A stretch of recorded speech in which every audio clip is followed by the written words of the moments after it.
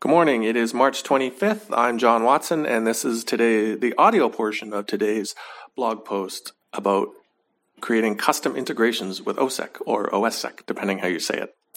You can find the text version of this on my Substack site at johnwatson.substack.com.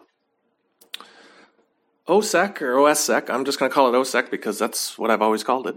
It's a popular host intrusion detection system, or a HIDS. It's really capable out of the box at notifying system administrators of indicators of compromise, such as suspiciously changed files, and it even has active response where it can take action against badly behaving IP addresses that are maybe doing nasty things like credential stuffing, brute force login, stuff like that. OSSEC doesn't need a lot of fancy configuration. Its basic functions just work after install, and most of the fun comes from configuring it. This article is not a deep dive into OSSEC, but it is an overview of one of my favorite features, OSSEC's custom integrations. Daniel Sid is the original author of OSSEC, and actually I've worked for Daniel for the last several years. And he maintains his own OSSEC fork, which I've linked to in this post. Included in that link is also his instructions on how to install it, and then also how to configure it, like find out where your log files are and get them into the OSSEC conf file and stuff like that. Once you have OSSEC installed, following those instructions, then let's carry on. This blog post is a little hard to do audio because there's a lot of code in it, but I'll do my best, and you can always go to johnwatson.substack.com and read the text version to get what you're missing. Once you've installed OSSEC, if you've just done the instructions that I link you to, you're going to find it in /var/OSSEC. We're going to pay attention to two things within that directory.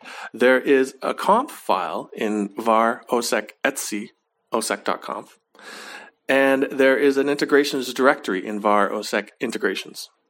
The custom integration feature of OSSEC is simple but very powerful feature. It allows system administrators to cause arbitrary things to happen in response to an OSSEC alert. Primarily, I use custom integrations to send OSSEC block data to customer SIMs, such as Splunk.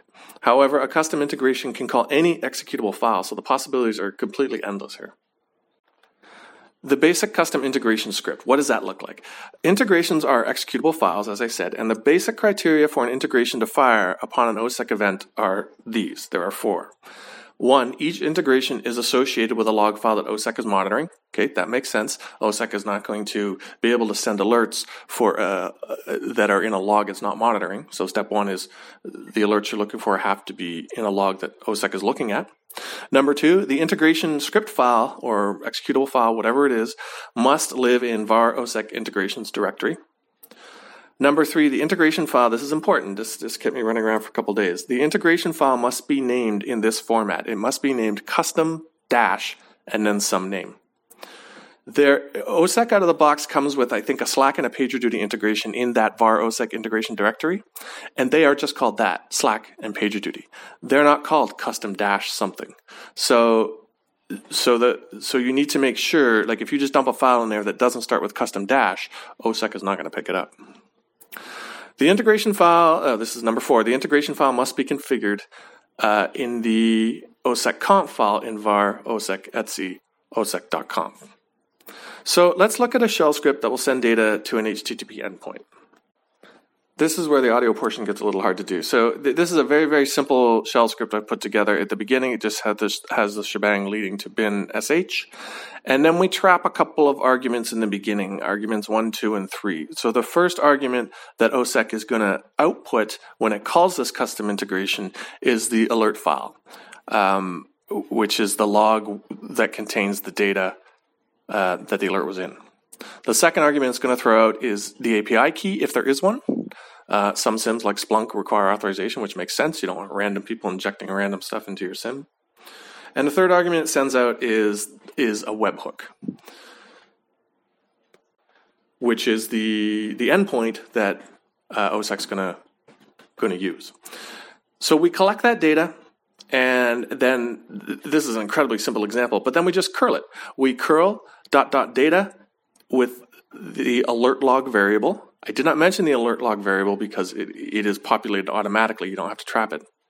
And we're going to send it to whatever value is in the webhook variable. OSSEC sends a log file, any configured API key, and the endpoint to the script, which is what I've just gone through. We capture those, and if you're looking at this, we capture those in variables called alert file, API key, and webhook.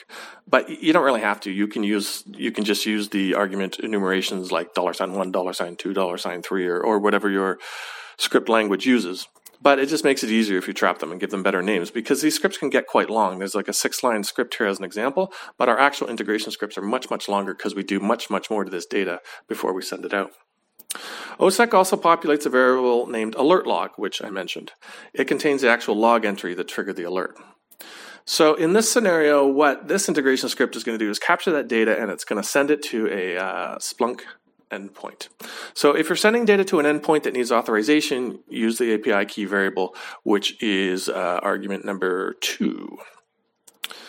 For example, the curl call that I wrote out above would look a little bit different if we're sending the data to an endpoint like Splunk that requires authorization. In that case, you would have to go curl -h for header, and then in brackets put the authorization Splunk API key, and then send the data to the webhook endpoint. Obviously, you don't want to use the script as I've just put it on this page. You really want to do some error checking. You want to introduce some logging so you know if your integrations are firing, stuff like that. And also, you can manipulate the heck out of the content in that alert log variable to customize the payload or extract information from it or inject interesting data into it before sending it out. I have a few integrations where I've added data, such as GeoIP data, to the payloads before sending them out to our customers' endpoints. But this script is the very bare bones that you'll need in order to send data to some endpoint, such as a Splunk HTTP event collector, a Splunk HEC. All right, so now we got our custom integration file. That's great. How do we trigger it? Because the integration is just a script or some other executable file, you can build it and test it just like any other piece of software or script you've ever written. However, once you're happy with it, just plunking it into the var OSSEC integrations directory isn't going to work. You need to do more. You still need to tell OSSEC that it exists and when to fire it. Assuming the script above that we talked about is saved in var OSSEC integrations custom basic script, the file name being custom basic script, then we would need to configure the var OSSEC etc OSSEC comp file with a section like this. And there's 4 lines here that show exactly how you would have to configure that integration. But basically, it's you tell OSSEC this is an integration, and you then give it the name of the script, custom basic script.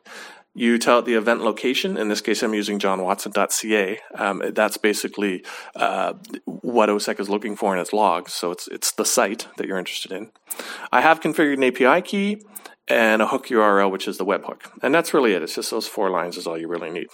Restart OSSEC, and then OSSEC will load the custom file, and also it will reread its OSSEC.conf file, and now all the basic pieces are in place. The OSSEC.conf file tells OSSEC when you see data pertaining to this event location, which is a site, call this integration script, custom basic script. I primarily use custom integrations to send data to SIMs, but there are others. As I mentioned earlier, there are PagerDuty and Slack integration scripts that do other things under different criteria. They don't just send payload to some endpoint. Well, I guess they kind of do. But they send it to PagerDuty or Slack endpoints. So that's one way in which you can get OSSEC to let us know of more critical things immediately. Instead of sending data to a SIM to be ingested later and analyzed and blah, blah, blah, whatever happens there, you can have OSSEC send stuff directly to PagerDuty and alert your on-calls, or dump important information directly into Slack rooms, or basically anything else you can think of. There's a million things you can do with these custom integrations. You could even kick off some kind of runbook or a multi-step series of events.